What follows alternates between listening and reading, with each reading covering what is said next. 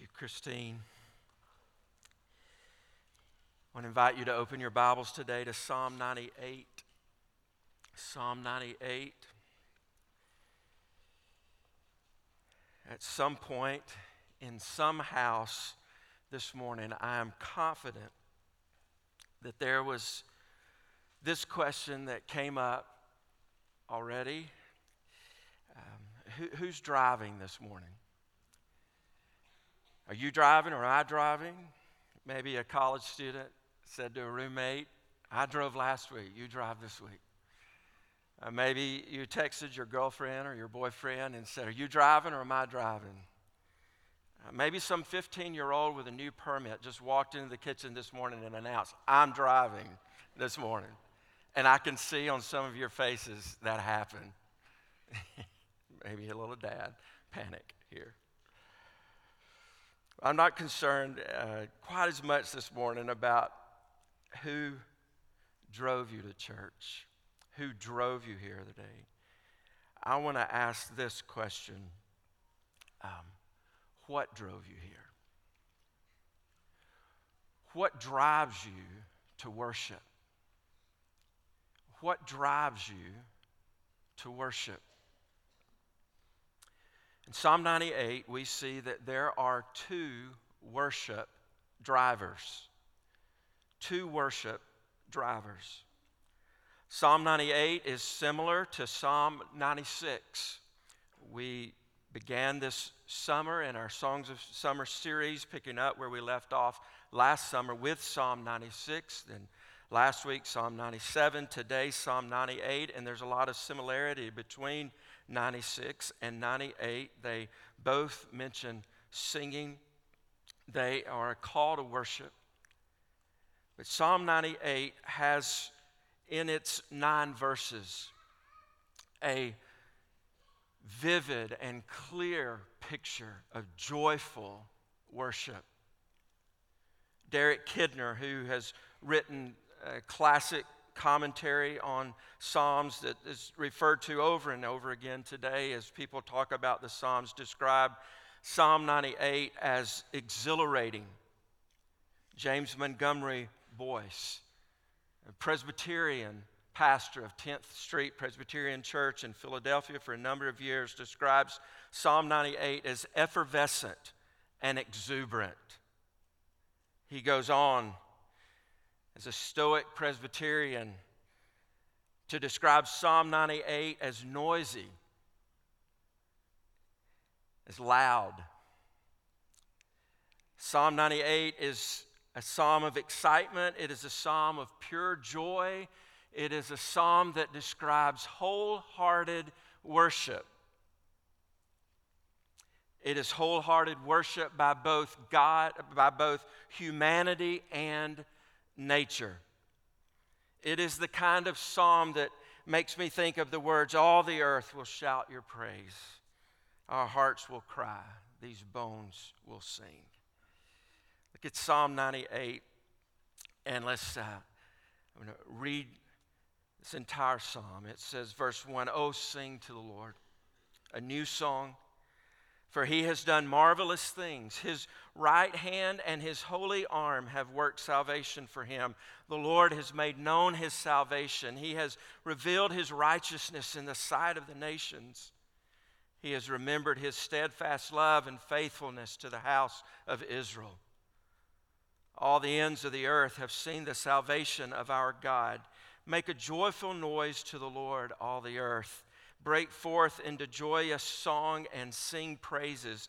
Sing praises to the Lord with a lyre and the sound of melody, with trumpets and the sound of the horn. Make a joyful noise before the King, the Lord. Let the sea roar and all that fills it, the world and those who dwell in it. Let the rivers clap their hands. Let the hills sing for joy together before the Lord, for he comes to judge the earth. He will judge the world with righteousness and the peoples with equity. What drives us to wholehearted worship? What drives us to wholehearted worship? There are two drivers mentioned here in Psalm 98. One driver is celebrated, one driver is anticipated.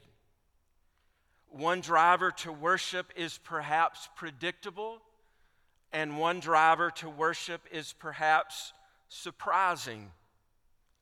But they are both thought of as the psalmist as marvelous things in God's eyes, as marvelous things in the eyes of the psalm writer. And I would offer to you as marvelous things for you and I today who still live and breathe and sing this kind of song. One reason our personal or corporate worship doesn't come to a place of joy or exuberance is that we would find ourselves in a place of not valuing these drivers that are mentioned here in Psalm 98. A low value on these marvelous deeds, the lack of value on these marvelous deeds, perhaps a forgotten value on these marvelous deeds may find us going through the motions, checking the box, no exhilaration, not really remembering the moment, being somewhere else in our mind, forgetting the purpose of why we gather. And I hope through this study of Psalm 98 today, we are driven to worship. Before I talk about those two drivers, let me look with me here in Psalm 98 and notice briefly the atmosphere and the actions described in this invitation to worship. There is a consistent atmosphere. There's consistency in actions described in the Psalms, especially Psalm 95 through Psalm 100, these Psalms that teach us about worship and corporate worship and gathering for worship. The atmosphere and action of worship begins in verse 1. It says, "Oh, sing to the Lord a new song. He's done marvelous things." Continue to read through this, you see that their atmosphere and actions involved in worship were singing. The very nature of the psalm reminds us that there's praying. 2 times we're told in this psalm that there was joyful noise. You may be reading from a different version of Scripture than ESV, and some other versions translate the Hebrew word there as shouting. Joyful noise, shout to the Lord, make a joyful noise to the Lord. Verse 4 and verse 6 refers to this joyful noise and this shouting before the Lord. You look in verse 4, it says, "Make a joyful noise to the Lord, all the earth." And then the second part of verse 4 says, "Break forth into joyous song." Why do we sing songs here that you might say, that's such a, that song is up. Why are we so excited about? Well, we take our cue right from Psalm 98 to sing joyous songs. And he says sing praises. That Hebrew word is the same word that we get the very word psalm from, to sing praises. Again, verse 5, sing praises to the Lord. Then he begins to describe an atmosphere that uses instruments to praise the Lord. 2 kinds of instruments are mentioned here in Psalm 98, stringed instruments and wind instruments. Already this morning in our worship service, if you were to be here, you're just maybe in an evaluation mode, a questioning mode, and you think, why do we have that instrument? Why the flute? Why the guitar? And we would, again, take our cue from Scripture that he gives us instruction here, guidance here. When he says, break forth into joyous song and sing praises to the Lord with a lyre. It's the description of a stringed instrument, sometimes translated harp, not like the massive size harp that someone would sit beside, but more of the stringed harp that someone would hold and strum. He goes on and speaks not only of stringed instruments, but also of wind instruments with trumpets and the sound of the horn. Make a joyful noise before the King, the Lord. And that's the instruction, the guidance given to us as humanity. But then he dives into how nature itself worships and praises the Lord wholeheartedly. Verse 7, we see how nature worships is let the sea roar and all that fills it. And we would most often describe the sound of the sea, just the roar of the sea, the noise that comes from the sea. And then verse 8, let the rivers clap their hands. This week, perhaps in your neighborhood, you saw rivers clapping their hands. I think in our little River Haven there, my neighbor said 9 inches of rain from last Sunday to this Sunday. And Barber Creek was Barber River. And we stood at the crest of the hill in our neighborhood this weekend. And there's one particular house, where you stand at the top of the driveway, you hear the clapping of the river. You hear the rushing of the waters. You hear the roar of the rushing water. And we say, oh, that's science. It may be science, but God has created this world with a kind of science that lifts praise and worship to Him. He says, let the rivers clap their hands. Let the hills sing for joy together. I would imagine there's some person in this place who loves hiking so much. You've stood at the base of a mountain, the base of a hill, or you've stood on the top and you've said to yourself, it's almost like I can hear the mountains singing. That's the atmosphere, that's the action, that's the picture of wholehearted, passionate, exuberant worship. Notice the audience, just briefly. There's just this one statement here that as you read through the psalm and you think, what's this all for? Who's this all for? It's not just for our enjoyment. When we go on trips to see the mountains or to see the water, or we ride the waves, it's not just for our enjoyment. Notice what he says, verse 6, with trumpets and the sounds of the horn, make a joyful noise before the King, the Lord. The audience of our worship is our Creator, is the King, the Lord, Yahweh. And today when we gather in this room, when Miss Christine plays her horn, we enjoy it, but it's for King, it's for Yahweh. When we pound the drums, we hit the keys, and we lift our voices, it's for the King. It's for the Lord.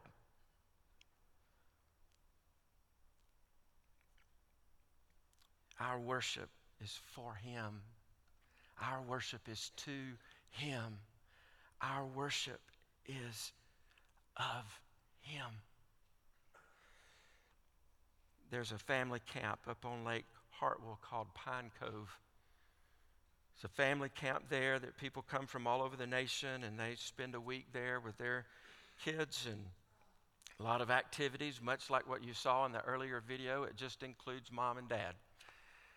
And we have at least 10 of our people serving at Pine Cove there this summer. Several recent high school graduates are there serving this summer as workers and counselors, some who recently graduated and back for their second summer. And Carla and I were there yesterday. We just went to watch the closing session for the staff, for the workers, and all the families have left. They're getting ready for another group of families to come in this afternoon, and they bring about 30 workers, counselors there together in a room, and we just watched them kind of debrief. And one of the things they did was they read evaluations to those workers from families who had been there. And so all of those students, student workers are sitting there in a half circle. The leaders of the camps are going to read your evals. And they start reading and talking about what families have said about them.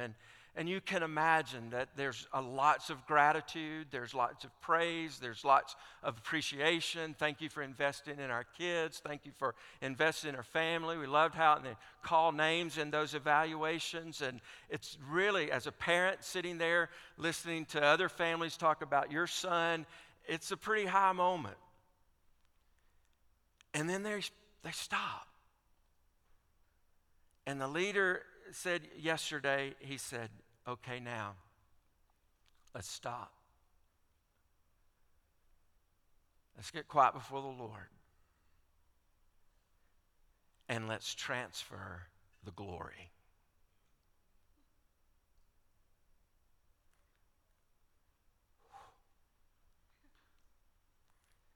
And they're just staring, basking in self-praise. And the leader of the camp says, let's transfer the glory. And they bow in prayer and they lift their hands and they just take time to say, God, all of this is for you. All of this praise, all this glory, all this appreciation, it's for you. And that's what Psalm 98 is teaching us right there in the middle of the noise, in the middle of the joy, in the middle of the experience of worship, in the middle of what it does in our own heart to say, don't forget to transfer the glory. Don't forget that your applause, that your words, that your singing, that your instruments, that it's for Yahweh, it's for God, it's about Him, for Him, it's to Him. Now, what are the drivers? That's the atmosphere. That's the action. That's the audience. What drives us to worship? What are the marvelous deeds? Well, I want to show you here in Psalm 98 the appraisal of these two marvelous deeds. Number one, it's salvation. It's salvation. What drives us to worship, what drives us to wholehearted worship is this first marvelous thing of salvation. He says, oh, sing to the Lord a new song, for He has done marvelous things. What is this marvelous thing that He does? What is being celebrated? It says, His right hand and His holy arm have worked salvation for Him. The Lord has made known His salvation. He has revealed His righteousness in the sight of the nations. He has remembered His steadfast love and faithfulness to the house of Israel. All the ends of the earth have seen the salvation of our God. What drives us here week by week by week must be the value that we place on our salvation that comes from God. He is a rescuing God. He's a redeeming God. He's a saving God.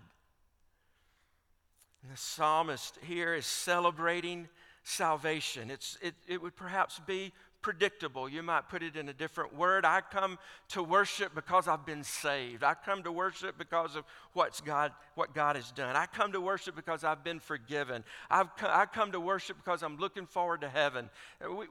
It's a description of what we have in salvation. Now the psalmist points back with this. The singer of this song would be thinking about events in their life as the house of Israel that God had brought about in saving them, rescuing them. We don't know exactly which point in time. It could have been the Egyptian captivity. It could have been the Babylonian captivity. But they look back and see there was a time where we were enslaved. There was a time where we were held in bondage. There was a time where we were held captive. But God rescued us. God redeemed us. God set us free. He brought us out. And the psalmist is celebrating this marvelous deed, this marvelous work of salvation. God did it. But the psalmist also points ahead. There is in verse 9, in verse 8 says, let the rivers clap their hands, let the hills sing for joy together before the Lord, for He comes. And he looks ahead, thinking about salvation, looking ahead. And what do you see when you look ahead from Psalm 98? You see the Messiah. you see the New Testament. You see the arrival of Jesus. And where you and I stand today, we stand there and we think about the salvation that has come not for us physically, but the salvation that has come for us spiritually.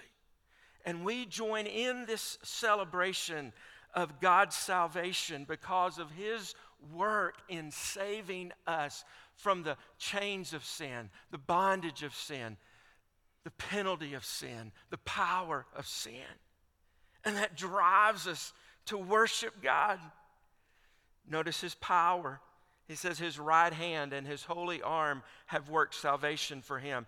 It is given to us that the work of salvation for us is a work of grace for us. We don't earn it. We don't work for it. We don't stand in heaven one day and say, God, you and I did a good job on salvation, didn't we? No, we stand in front of God. We have opportunity today to stand in front of God today and not say, hey, God, I pitched in there this week and did my best, and you and I, we got it done this week. We come before the Lord in worship and we say, God, it's by your hand and it's by your arm, it's by your work that I'm saved, that I'm forgiven, that I'm right with you, that I've been set free from sin. It causes us to worship. It drives us to worship with exuberance, with exhilaration, with joy, because it's His power. And look what He does. He doesn't just keep it to Himself. And praise the Lord for most of us in this room. He didn't keep it just among the house of Israel. He said the Lord has made known His salvation. Oh, Abby, you realize this morning that what you're doing is a part of what's going on in Psalm 98. That you're part of God's hand of making known His salvation to the whole earth. And through individuals and through people and through churches and even through creation, the glory is known of God. We see His salvation. He reveals it. He publicizes it. And notice also in his salvation the consistency of what He does. He says in verse 3, He has remembered His steadfast love and faithfulness to the house of Israel. This is the psalmist saying, you were that kind of God in the past, and you're still that kind of God today. And that's a part of our worship this morning. When you sit here in the life that you're living and you're thinking, God, I need you to come through. What we're celebrating in worship this morning is that the God of the past is also the God of the present and the God of the future. And He is consistently who He is. He does not change. He does not waver. The psalmist is communicating here God's work according to His steadfast love and faithfulness as God remembering who He is.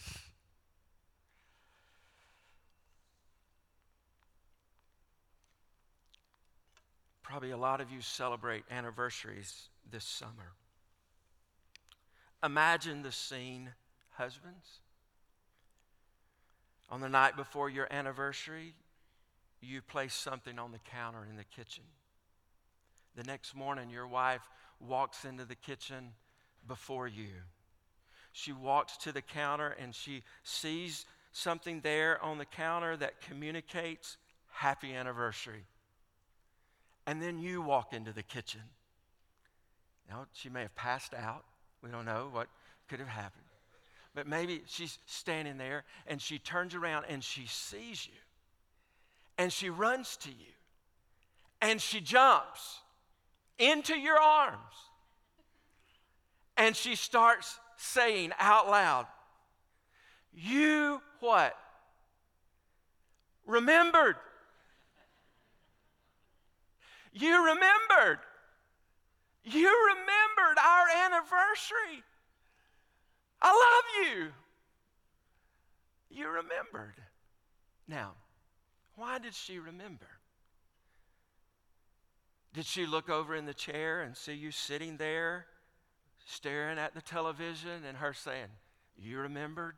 No. She declares you remember because of your action, because you did something. And what the psalmist is celebrating here is he looks around and says, God, I've been saved.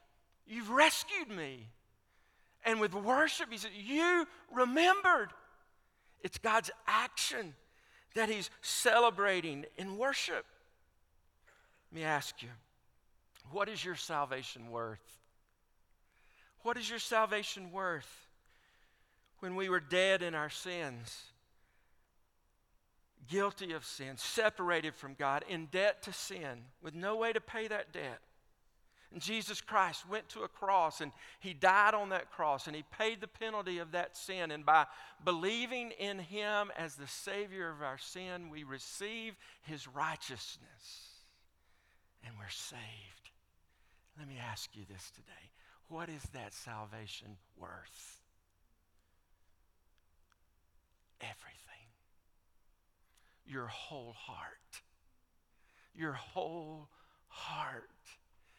And that's why when we gather like this, there is an expectation of heaven that we would be driven to worship with our whole heart because he has given to us the most valuable gift, salvation.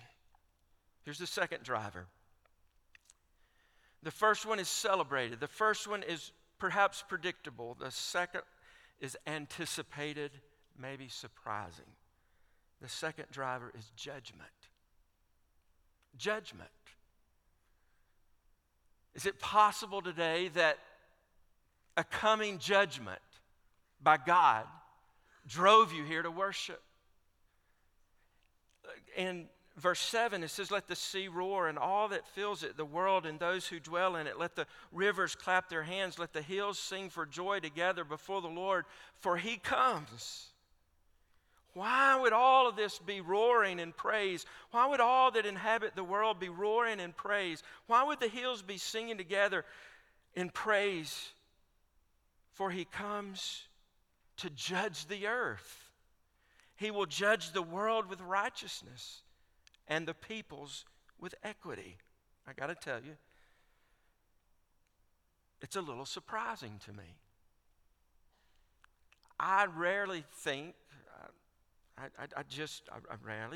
of judgment being something to celebrate. In fact, if we get a notice today that we need to report to the courthouse, our first reaction is not to clap. Our first reaction is, what? Or, uh-oh. Or, they found out. Or, they got a picture. Or,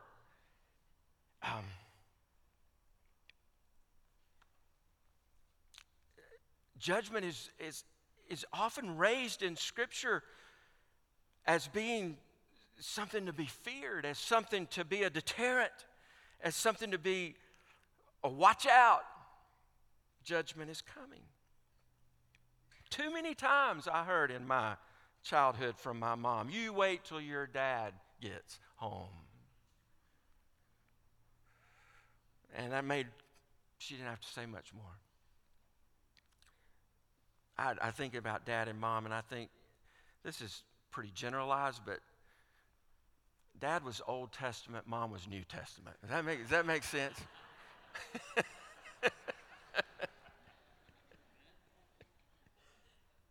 You won't remember anything else I said this morning. You wait till your dad gets home. Can you imagine my mom's surprise if she said, you wait till your dad gets home?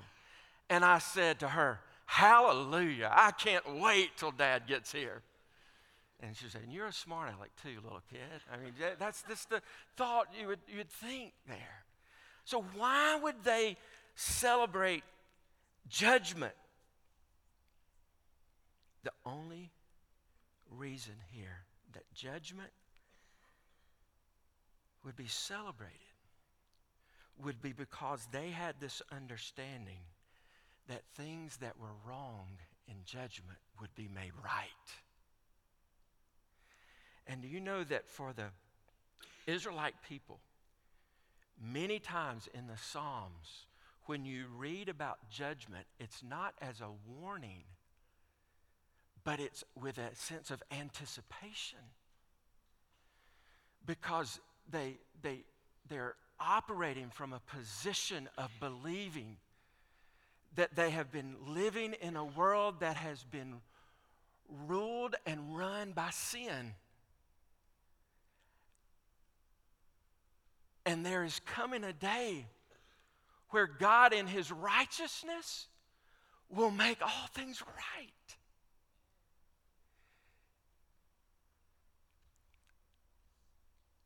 C.S. Lewis, I give him credit for helping me see this. I just had never noticed this. About 6 years ago, I was reading here, and listen to how C.S. Lewis writes about this. He said, the ancient Jews, like ourselves, they think of God's judgment in terms of an earthly court of justice.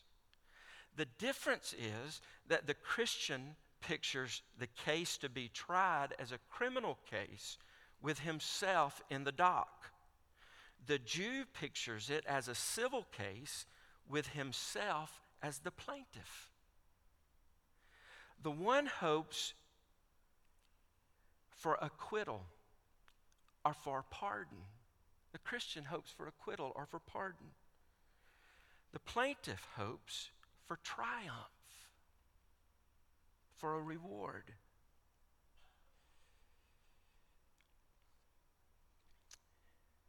Judgment coming in this psalm was actually good news, because those who are living in two ways were living either believing that they were in a world where things were wrong and God was going to come judge with equity, fairness, or that when God came to judge, he would pardon. Now,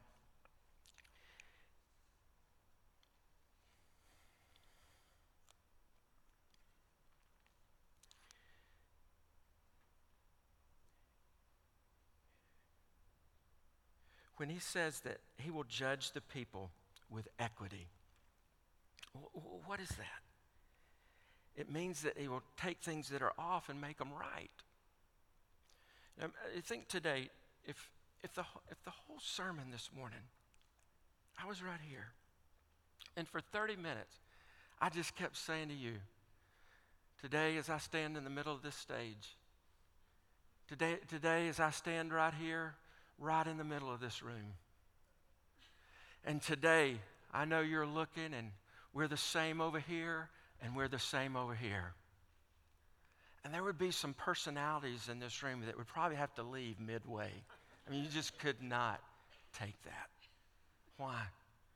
Because you would be declaring in your spirit. You'd almost be standing and shouting, Pastor, you're not in the middle. What you're saying is not right. You're wrong. Imagine 30 minutes of that. There comes a time where I just walk over like this, and I say, now today, standing in the middle of the room, they would feel, relief. When the psalmist looks here, he's living in a world over here where the world is, oh no, we're right. We're doing it right. We're treating you right. This is fair. This is the way it operates. This is good. And what the psalmist is saying in Psalm 98 is there's coming a day where God's going to move the standard to the middle. You're going to see. You're going to be judged not by what's off. You're going to be judged according to what's right. Now listen. The New Testament news is the only thing that can give us absolute peace in that. Because we realize that we often live over here. We fall short of what is right. And the only way that we're safe to be judged would be if somehow this rightness could be credited to our account. And that's exactly what happens with Jesus when he dies for us and we believe in him and trust him. His rightness is what we line up behind. And God sees us. And judgment is not something to dread. Judgment is something to celebrate because Jesus Christ is our righteousness, and God's going to take care of setting everything else in its right place. That driver brings us to worship with our whole heart. Now,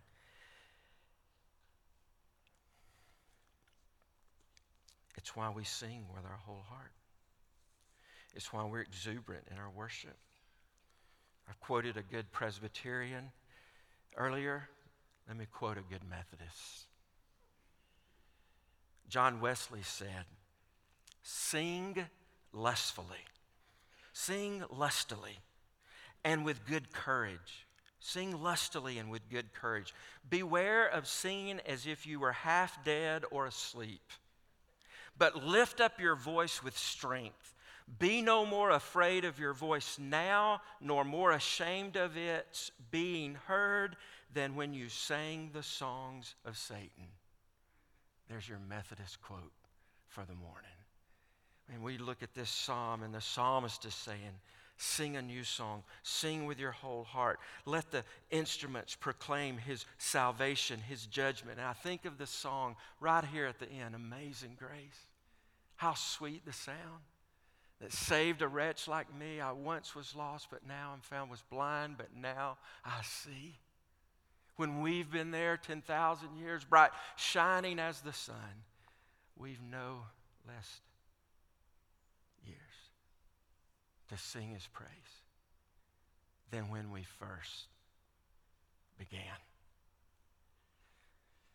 Father, today, would you move in our hearts to make us wholehearted worshipers? Would you let us be driven to worship the glory of your salvation by the anticipation of judgment that you take care of, you cover for us, you make things right, and you make us right through your Son, Jesus Christ. Oh Lord, fill our hearts with glory. Let us value your grace and your mercy. Let us look forward to the day when we worship you in fullness, all of your majesty, all of your splendor. Let all the earth praise your name. In Jesus' name.